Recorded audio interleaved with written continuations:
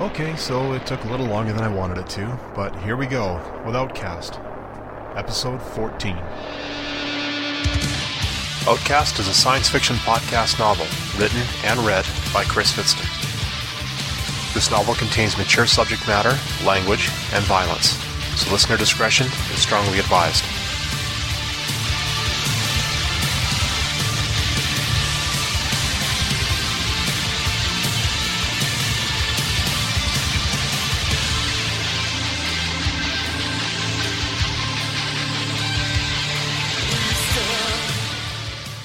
Okay, so I realize it's been close to 3 months since you've heard anything from me, and for that I do apologize. Regardless of what everybody tells me about not apologizing, again, I feel I have to. I have been extremely busy in my real life, and unfortunately, when it comes to doing stuff like that, podcasting, writing, all has to take a back seat for now. At least until I can start making a career out of this, at which point things will change. But at any rate, I want to keep the intro and outro fairly short here, largely because I do have a very large chapter for you guys to listen to today. I'm holding it in my hand. It's about 12 type pages, so I hope you're not planning to do anything for the next little while. I'll have a little bit of housekeeping to take care of after the end of the chapter, also a bit of an announcement, as well as where we're going to go from here. Relax, I'm not going to disappear again for another 3 months, I hope. But just a few things to let you know what's going to be happening over the next little while. So, here we go with Outcast.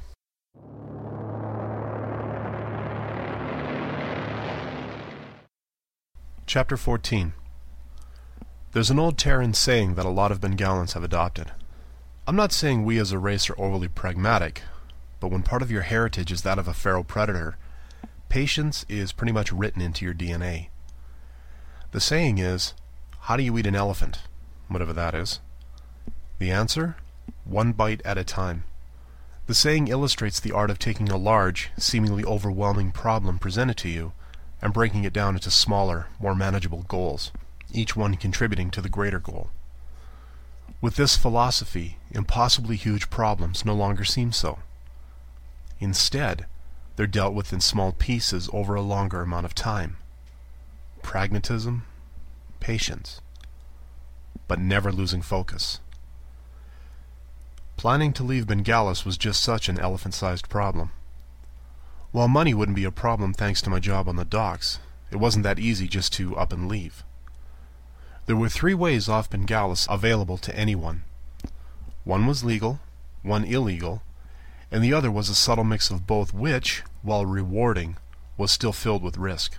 The first way, the legal way, was obvious. All you had to do was log on to the Hypernet, access any number of travel agencies, and book a flight from the orbital station. Most packages included the price of the shuttle flight from the planet to the station, and after the necessary security and customs checks, you soon found yourself aboard your ship en route to the stars. While it sounds great, the security and customs checks involved an examination of your travel documentation, which came under heavy, and I mean heavy, scrutiny.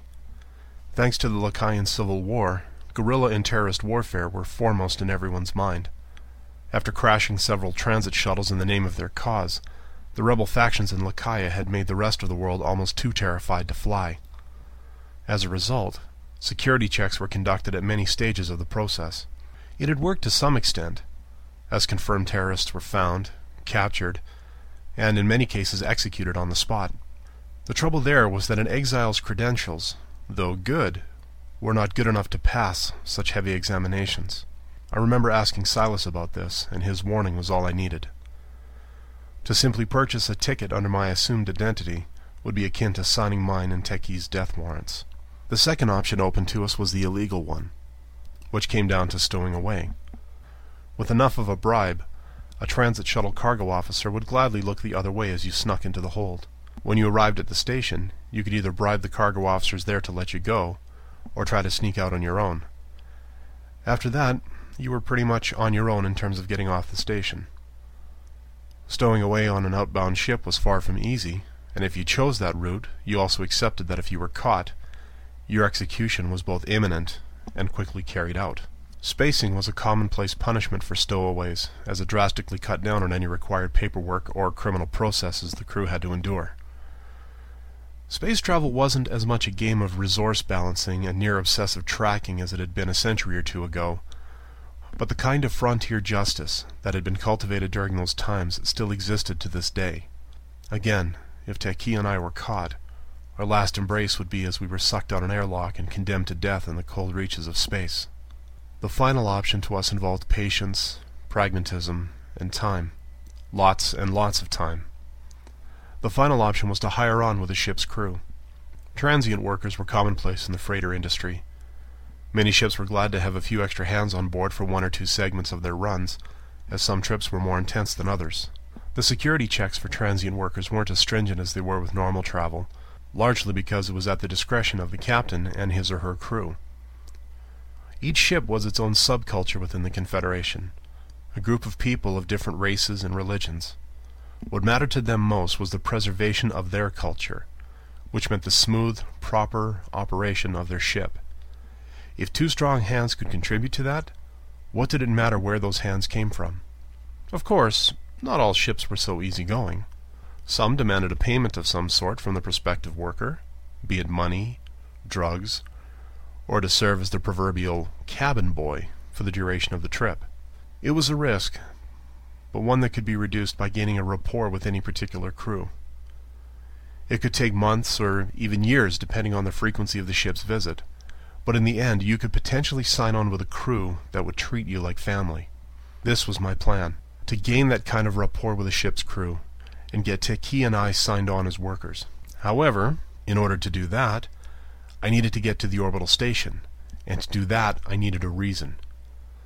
My best bet for that would be to work for the spaceport side of the Port Authority, but to get there, I first had to pass my evaluation period. It was by no means a quick-fix solution, but it was the best way I knew to both secure a way off this rock and to protect the woman I loved as best I could.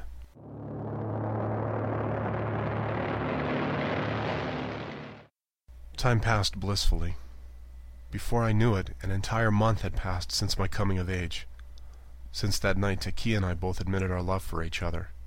Life had become a routine for both of us, a wonderfully normal routine that provided not only focus, but a measure of stability in both our lives. By this time, Taki had done as I had, and gotten a new identity from the Foundation. Now, when we were out, she was Teresa Maris, an expatriate from the island country of Thanasia. So long as we were careful to keep relatively low profiles, the two of us were able to blend into the non-clan world as though we'd always belonged. Maybe in some way, we did. My job at the docks had taken on a new appeal to me since the start of my ultimate plan to leave Bengalis. Instead of merely doing what I was told and completing my tasks adequately, I strived to exceed everyone's expectations. Anyone whom I was partnered with, I tried to learn from. Most of the time, my co-workers were glad to teach me, and I soaked it all in like an over-eager pupil.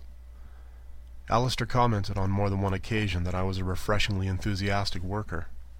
I could only hope that such a comment would look good for me when my evaluation time came up. Another reason for my desire to be the best I could was, of course, the darker side of working at the docks. Memories of the Ocelot admitting his status as an exile, and then having an accident, was always foremost in my mind when I was working. I knew what really happened, even though I couldn't prove it. I could also single out those responsible, though no one would ever support me should I accuse them. Instead, I chose to simply work hard and not draw any suspicion my way. The last thing I needed now was to be at the mercy of some kind of lynch mob. Then again, given what I was doing after work, there have been times when I wondered if maybe, just maybe, a lynch mob would have been a fun challenge. I was no expert yet, and my number of times of hitting the mat hard were still high. But as the weeks progressed in my training, I was beginning to feel better. Physically speaking, there was no doubt at all that I could tear an opponent apart. However, combat is more than a mere physical matchup. Landing the perfect blow, I learned, was only a tiny facet of battle. There were also the mental and psychological aspects of it, and it was those I was having the hardest time trying to master. Mechanically, my moves were still a little stiff and ponderous, but what Sensei continually commented on was my inability to read my opponent. Over and over he insisted that in the blink of an eye I should be able to take in my surroundings and know all there is about my opponent's abilities and weaknesses. It was by no means an easy thing to do, nor was it ever something anyone had ever truly mastered. There were no hard and fast rules as to how an opponent would act, but over time I did start to pick up on a few common visual cues. Stance was one of the easiest ways one could read an opponent. Regardless of fighting style, the movement of one's feet often spoke volumes of someone's experience, aggression, and in some cases weaknesses. A more seasoned fighter, one who'd gone a round or two, would often assume a confident, strong pose, while a more inexperienced one would constantly shift their feet. While this was not always the case, Sensei insisted that it was a good foundation from which to start. Keeping this in mind, I not only began watching how my opponent stood, but I also became aware of how I stood. I slowly began to realize why Grandfather had stressed the importance of proper posture in the war hall. Oftentimes, just radiating a sense of confidence and experience was enough to diffuse what could become a violent situation. However, that wasn't always the case. As I would soon learn, all the confidence in the world counts for nothing unless you're ready to back it up somehow. And even then, that's no guarantee.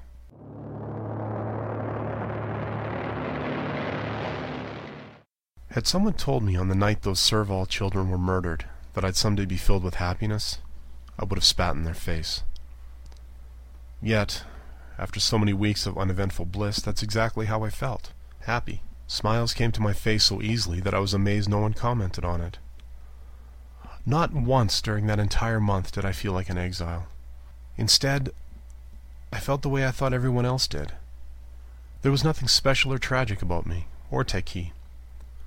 We were just two people in love, working our way through life with smiles on our muzzles and eyes bright with the promise of tomorrow. Maybe I was pushing it, but at work, I was beginning to develop a sense of righteous indignation towards those I knew as exiles. I no longer considered myself one of them, mostly because I'd made the choice to do something with my life. Sure, any exiles I met at the docks had chosen to work rather than rely solely on charity.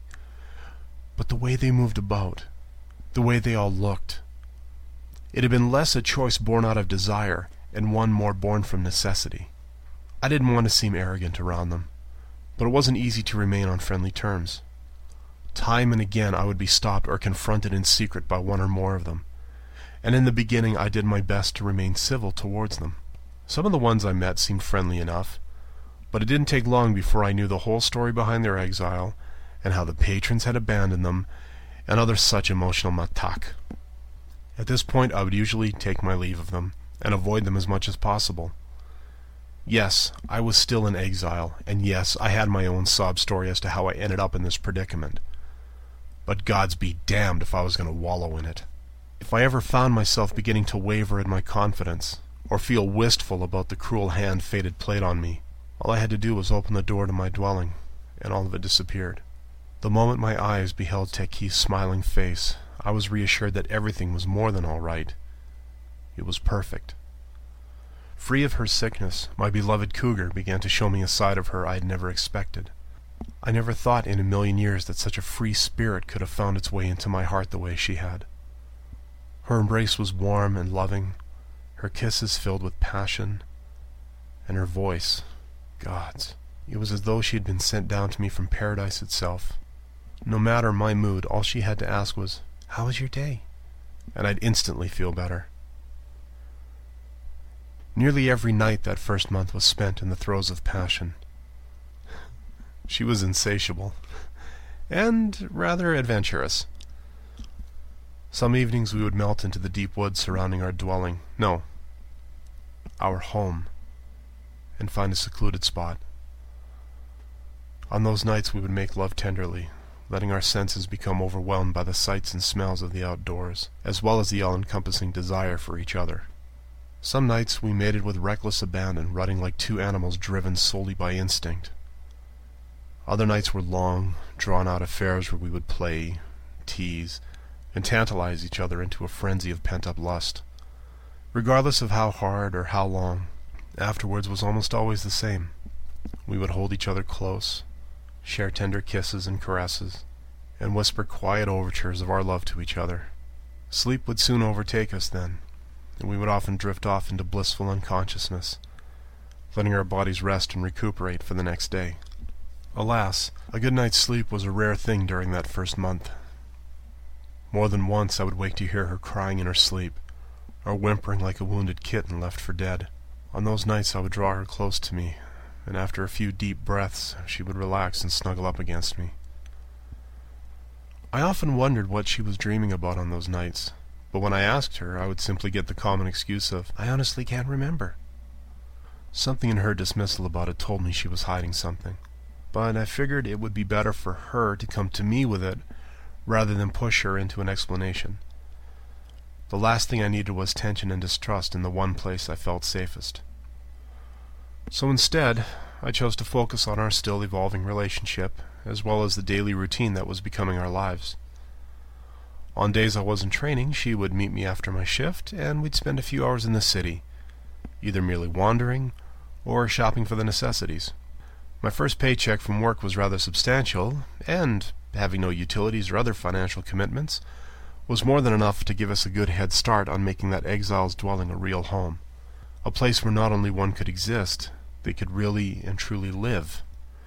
In order to accomplish that, we needed the ability to do three things: store food, cook it, and clean up afterwards. Thanks to the wonders of microfusion technology, two of these requirements were easy to meet.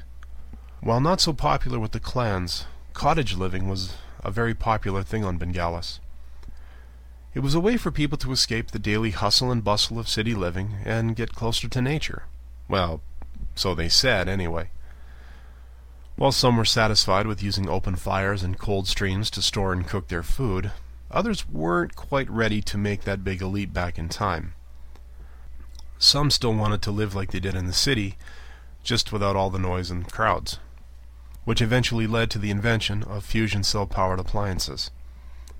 Once activated, a fusion cell provided consistent power to an appliance for up to 10 years before needing replacement.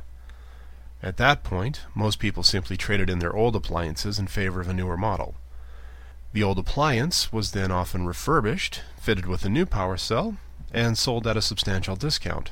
Substantial enough that Teki and I could easily afford both a full-size refrigerator and a cooking stove with my first paycheck. Of course, getting them delivered to the dwelling was another matter entirely. Thankfully, Grandfather was able to help out there. He had everything transported to the estate, and under cover of night he had them quietly delivered to the dwelling. Even after 2 large purchases like that, there was enough money left over to buy enough food to last until my next paycheck, as well as some clothes for ourselves. Maybe it was the fact that I hadn't done it in so long, but I actually enjoyed wandering through the different clothing stores, trying on different things, and waiting while Teki tried on outfit after outfit after outfit. In the end, we'd done rather well for ourselves, both now having plenty of casual wear, as well as some more formal-looking clothing in case we wanted to have a night on the town. It may sound strange, but it was during these seemingly routine errands and the like that I realized just how much I loved her. Just being near her, being together, told me that the life of an exile didn't have to be a death spiral of depression and loss. Even in what should have been the darkest time of my life, I'd found a light, a beacon keeping me from the all-encompassing night that had enveloped so many others in my situation. There was no putting into words the way she made me feel during those times. I only prayed that she felt a fraction of the same way about me. I was soon to find out that sometimes, when prayers are answered, you get a lot more than you bargained for.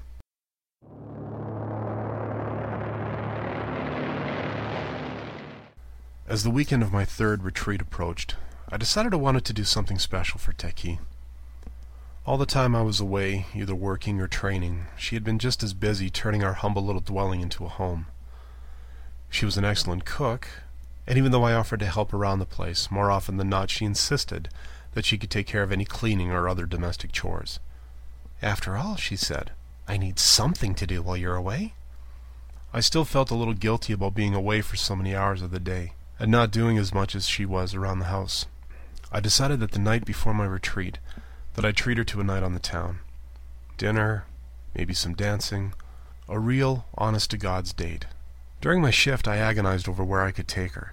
Admittedly, I didn't know too much about fine dining establishments in the downtown area, and those that I did know catered mostly to the clans, and the last thing I needed was to be recognized by someone in a place like that. One of my non-clan friends, Risha Goddard, once told me about a place her father had taken her and her family on a few occasions. It was a fairly respectable place that catered to all facets of so-called decent society. The place was called Saren's, and while the prices were rather steep when compared to other restaurants, I figured one night of extravagance was not only justified, it was necessary. Once my shift ended and I was cleaned up, I used my ID card to make a reservation for Teki and I. The transit shuttle couldn't arrive quickly enough, and I felt I was vibrating with anticipation for the entire trip home. I was so anxious to spring this on her that when the shuttle finally stopped and I got off, I tore off towards the tree line at a full sprint. In spite of my excitement, I was careful not to burst through the door to our place. The last thing I needed was to give her a start, or worse yet, have her throw a frying pan at me, thinking I was some Chatlia or something. I told her about the planned date for tonight, and she was absolutely overjoyed. She started rifling through her clothes looking for something to wear, and actually shooed me out of the house while she was getting changed, something she'd never done before. After several minutes, she finally opened the door and allowed me back in. The moment I laid eyes on her, I suddenly realized just why she'd shooed me out. She was wearing a blue dress, very similar to the black one she'd worn on my coming of age, but it came down below the knee in terms of length. Over top of that, she wore a small black top coat, and a pair of sensible heeled shoes adorned her feet. She was a combination of elegant, sophisticated, and dead sexy all at once. "We're going to be late if you keep gawking," she chastised, which snapped me back out of whatever trance I was in. I hadn't even realized I'd been staring so intently at her until she said that. Quickly, I rummaged through my clothes and found something a little more formal to wear. It didn't take long for me to change, and when I was finished, I looked over at Teki. She smiled, and then licked her lips seductively slow before heading for the door. I was beginning to wonder at that point if maybe we should have skipped dinner altogether.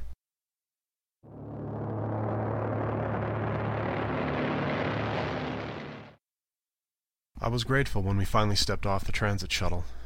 The ride into the downtown core had been anything but peaceful, thanks to a few people who'd gotten on not long after we had. They were clansmen, not much older than us, and they seemed rather intent on getting into some mischief this night.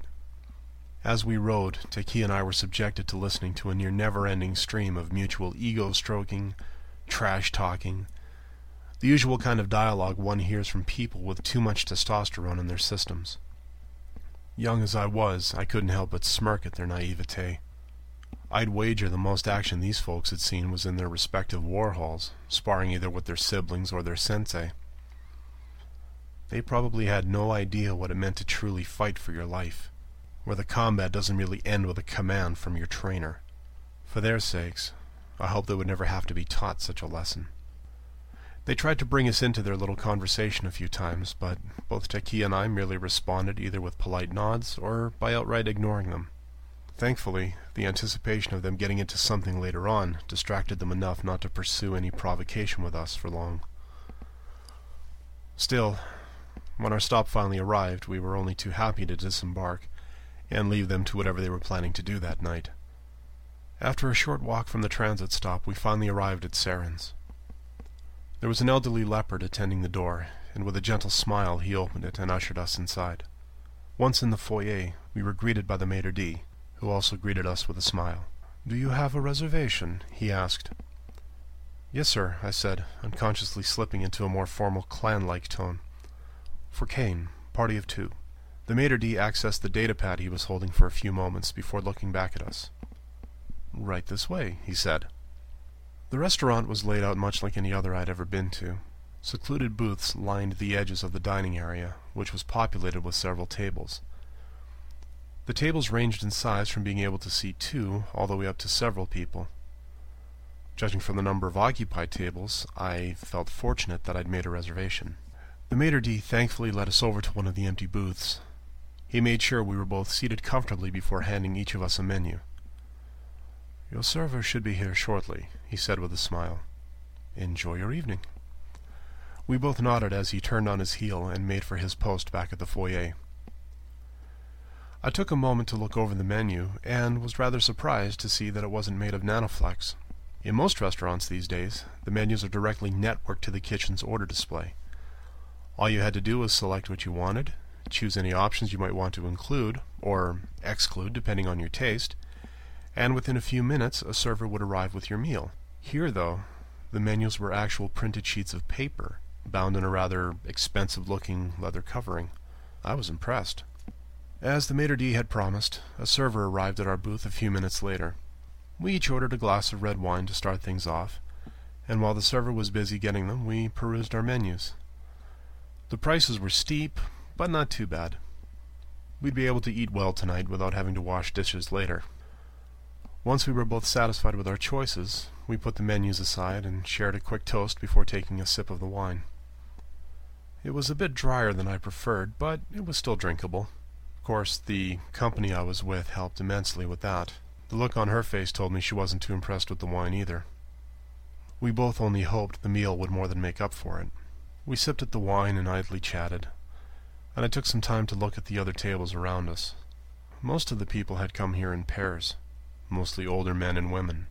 I guess most of them were couples intent on enjoying a nice night out. Above the normal noise of quiet conversation, I would hear a bit of polite laughter, but nothing overly attention-drawing. I remember thinking how boring the place seemed, as though in so-called higher society it was almost taboo to show any kind of emotion other than civil. It only helped to steel my resolve to eventually leave this planet, and with it any trace of this dull, lifeless society of privilege. "Have you been here before?" Taki asked quietly after the server had finished taking our orders. I shook my head. "One of my friends from before told me about this place once," I said. I didn't think I had, but when Taki reached her hand across the table and squeezed mine, I realized that my voice had been heavy with longing. "I guess I'll never be able to tell her about it now," I said. "If they talk to your grandfather, though, won't he tell her about you?" she asked. I shrugged. "Maybe. As far as I know, though, she's still vacationing with her family in Thanasia." I had to bite back another wave of sorrow. The last time any of my friends saw me, I was still in a coma. Guess it wouldn't take much from there. "So it's the same with the clans as it is with the tribes," said Taki. "Disavowal." I nodded. Disavowal was often the final nail in the coffin of the exile, at least from the clan's point of view. At this moment, Dallin Calamar didn't exist. In fact, he'd never been born. Short of the birth records at the hospital where I was born, no official record existed anymore that I was alive. By clan law, no member of my former family could acknowledge who I was, or that I was ever related to them. This made it doubly worse for anyone not affiliated with the clans. If my friends were to show up at the estate tomorrow and ask about me, they'd be seen as confused or mistaken. They would be told that Dallin Calamar either never existed, or they would be told that I had died as a result of my injuries, depending on how cruel my family decided to be. "I just hope you're right about grandfather," I said finally. "Hopefully he can—" "Excuse me." I'm pretty sure that even if I hadn't recognized the voice, it would have had the same spine-chilling effect on me. Of course, given the speaker's profession, having the ability to intimidate someone with just a few casual words was a rather significant asset. I turned towards the voice and beheld one of the most imposing white tigers I've ever seen. Granted, he wasn't all that built physically, but his stance and the cool expression on his muzzle made him seem somehow larger than he was. I swallowed slowly, silently praying that enough time had gone by. "Please forgive interruption," he said, his speech thick with a Samaraphon accent. "I am Yusef Baladin. I am hoping you can help me." Sure," I said, trying to remain calm. "How can I—" I took a look beside Yusef, and I felt my heart sink. Standing there was another white tiger. He was younger than Yusef. Actually, he was my age. He stared at me with eyes filled with a look of excited recognition.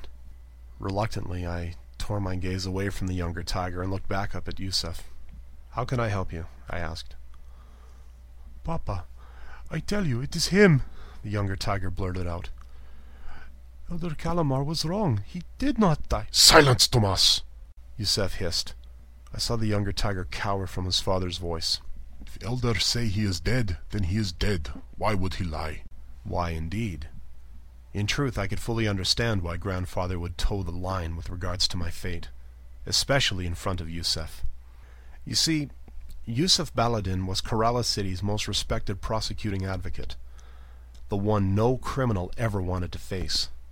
His passion for justice was seen as almost fanatical by some, as he would often pursue the highest possible punishment for even the smallest of crimes. In his defense, he wanted to send a clear message to anyone thinking of breaking the law, and for that, even the clans respected him. Sadly, this passion for the law also extended to how exiles were treated. Like so many others, Yusef viewed clan outcasts, like me, as a blemish on decent society. More than once he'd publicly supported campaigns that called for the instant public execution of exiles the moment they were discovered. Thankfully, for people like Teki and I, such extreme views weren't shared by everyone. Dead? I asked. Did someone die? Yusef nodded. Yes. A friend of my son was attacked a year ago. Up until recently, he was in hospital in coma. I see, I said evenly. According to family's elder, He then said, he never woke up from coma. His body was too weak to continue. I heard a quiet whimper from the younger tiger, and it took all I had to stay seated. My heart pounded in my chest. Gods, the poor guy's heart was breaking, and I couldn't do anything about it except carry on this illusion at his expense. I'm sorry, I finally said, but I'm not this person you're thinking of. My name's Darian. Darian Kane. I'm not sure who this person is. Tomas stared at me, his eyes filled with tears. I took a deep, shuddering breath to keep myself steady. I'm sorry, I said quietly. Of course, Yusef said. Again, I apologize for interruption. Please, enjoy the rest of your evening. Come along, Tomas. He turned away, offering an uncharacteristically gentle hand on his son's shoulder. Together the two of them walked back towards their table, leaving me alone with Teki. It felt like hours had passed before I felt my heartbeat return to some form of normality. It wasn't so much the panic at nearly being discovered, but more what I had to put Tomas through. I took another sip of my wine, wishing at that moment for an entire bottle to upend. Again, Teki's hand reached out for mine, and she squeezed it as hard as she could. Without her asking for it, I started talking about Tomas. Because of his father's high status with the non-clan world, Yusef and his family were often invited to attend different clan functions. Granted, most of the invitations were motivated by some kind of societal or political reason, but they didn't seem to mind. If anything, the entire Baladin family had developed a taste for the clan lifestyle. Tomas had been rather shy when I first met him, and given what I knew of his father, it wasn't a surprise. Yusef's passion for justice made him akin to a tyrant at his home.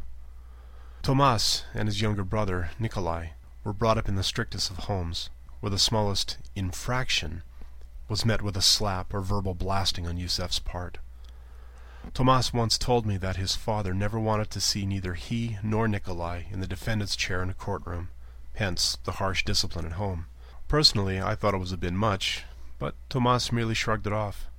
He reasoned that so long as he stayed in line, he wouldn't suffer his father's wrath. "In my tribe," said Teki after I finished, "a father can be stoned to death for laying a hand on a child." Her tone was heavy with venom. "Our chief once cut the ear off a hunter for slapping his daughter and making her nose bleed." My stomach churned slightly at the visual. "I can't say I've heard of something that drastic in the clans," I said finally, "though I've heard stories of elders beating the seven hells out of someone for slapping their child." I decided not to tell Teki that such a thing was a rare occurrence. In truth, many of the clans were rather... what's that word? Oh, right. Draconian when it came to child discipline. For his part, father had always been stern, but fair in any kind of punishment. As a kitten, I'd been spanked a few times for getting into trouble, but never anything traumatic or lasting. In truth, I couldn't see someone like grandfather cutting father's ear off for giving my butt a swat. For what father did to me in the temple, though, I would have personally bitten it off given the opportunity. Our meals finally arrived, and in sharp contrast to the dry, lifeless-tasting wine, the entrees were divine. The meat had been cooked to perfection, and the accompanying vegetables and other garnishes were a perfect complement. Even Teki was impressed, and I thought I heard her begin to purr softly as she dug into her dinner. We were about halfway through our meals when I felt the pressing call of nature. I excused myself and, after talking with one of the roaming servers, headed for the restrooms. I was dreading having to wait in line while others before me were answering the call, but when I arrived, I was pleasantly surprised to find it empty. Well, almost empty. As I closed the door, I thought I could hear someone in one of the stalls. I paid it no mind and strode up to one of the empty urinals and began to relieve myself. I heard the sound of the stall's toilet flush and the door open. It wasn't until the person went to wash his hands that I noticed who it was. It was Tomas. "Oh," he said, turning my way. "Hi," I said, pausing for a moment to finish up. I headed for the sinks and took the one next to his. "Feeling better?" "No," he said. "I did not mean to embarrass you in front of girlfriend. You just look and sound so much like..." "Like Dallin?" You could have heard a pin drop in the room. He turned towards me, eyes wide, first in shock, then in what looked like building anger. "Who told you?" he growled. "Easy, Tommy," I said, taking a step back. "It's me." His eyes narrowed. "Tommy, it's really me. It's Dallin." "How do I know this is not some lie?" he countered, his voice still filled with a venomous edge. "Tell me something. Something only Dallin would know." "All right," I said after a moment. "To get back at Nick for breaking that model spacecraft of yours. You got Max and I to help you steal his Herog the Hero action figure, remember? Then we borrowed some clothes from one of Risha's dolls, dressed it up like a drag queen before putting it somewhere where your father would see it." I couldn't help but chuckle as I remembered that little prank. Oh, the yelling that ensued after that. We could have been half a world away, and we would have heard that roar. Tommy's lower lip began to tremble. "Dallin?" he asked. But your grandfather..." "He had to tell you," I interrupted. "He had to say I was dead because, in a way, I am." I hung my head. "I've been exiled, Tommy." "Exiled?" he asked. "But how? Why?" "It's a long story," I said. "One I can't really tell you here. Not now." On reflex, I stole a quick glance around. "It's a risk just telling you this here now." "Then where?" Tommy asked. "When?" I thought for a moment. "If you can," I said, "go to the estate, talk to grandfather. Tell him you met Darian Kane. He'll know what you're talking about." "Darian Kane," Tommy repeated. "All right. I will do this." I could see his eyes begin to well up with tears, and I placed a comforting hand on his shoulder. "I am just relieved that you are not dead." "You're relieved," I said. "Imagine how I feel." That brought a small smile to his face. "Okay," I said. "Now get out of here, and no more worrying about me, all right?" He nodded, wiping his eyes before heading out of the restroom. I waited a few minutes before doing the same, hopefully giving the impression to any curious eyes that Tomas and I hadn't spoken to each other.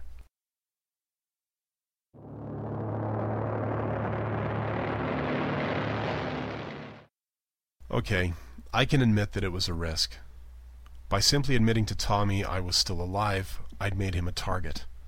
Now, like me, he had a secret to keep if he wanted to avoid the wrath of the Shatlia or any other would-be anti-exile crusader. Time would ultimately tell if I'd made the right decision in telling him, but in truth, seeing him so emotionally broken over my death was too much to bear. Whether I did the right thing or not, as I sat back down across from Teki, I felt like a weight had been lifted off my shoulders. It was similar to the feeling I had when I saw grandfather in my dwelling that first time. The fact that I still had some kind of connection, albeit covert, with my past made me feel like less of an exile, and more like someone who just had to go away for a while. I told Teki about my run-in with Tommy as we finished our dinner, and that we could expect some company in the near future. She seemed a little apprehensive about it at first, but I assured her that Tommy was a good friend, someone who'd keep our little secret. We finished our meals, and after settling the bill we were back out on the street.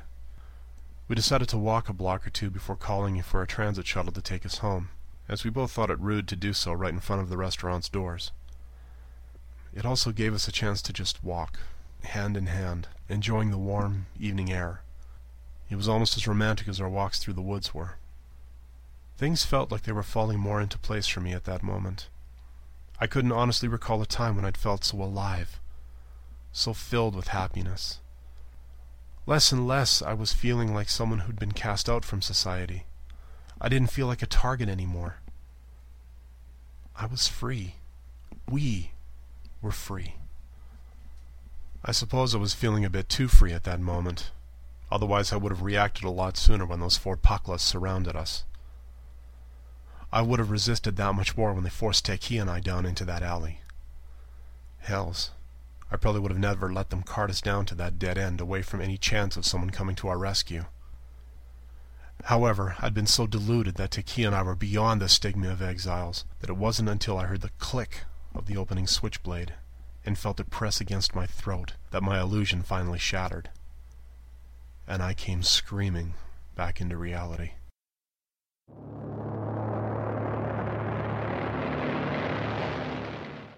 So there we have it. Chapter 14, ending on a bit of a cliffhanger. Sorry to do that to you guys, but not to worry. Chapter 15 is actually well underway, and it's not going to take me forever to finish it.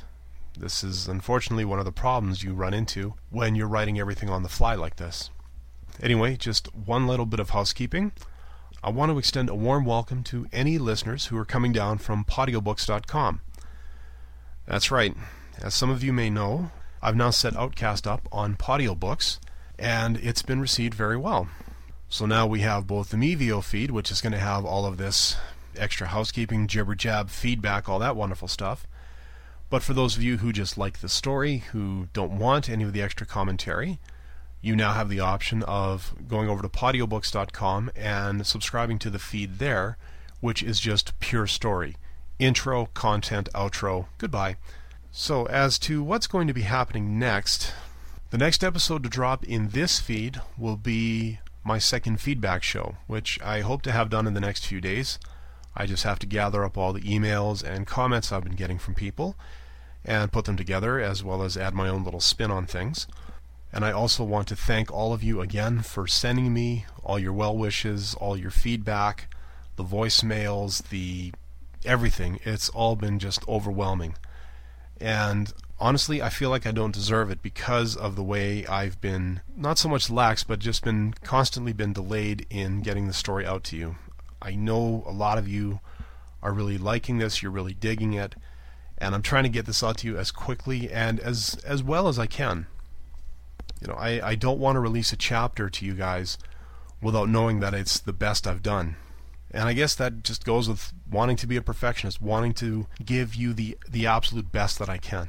So anyways, I'm going to cut this off right here, right now. Again, thank you all for tuning in, listening, subscribing. I really appreciate it. And I will be back soon with the second feedback episode. And then after that, we'll be getting right back into the story. So until next time, this is Chris, signing off. Have a good one. Thank you for listening to Outcast, a podcast novel written and read by Chris Vidston. For more information, please visit the show's website at outcastnovel.mevio.com. Feel free to leave a comment or soundbite at outcastnovel@gmail.com or call the NARC line at 206-600-NARC. That's 206-600-6272. Theme music for Outcast is the song Electric Blue by Droom, which can be found on the PodSafe Music Network at music.podshow.com. Cover art for Outcast done by Jason Frieden. Check out his site at www.jasonfrieden.com. And again, thanks for listening.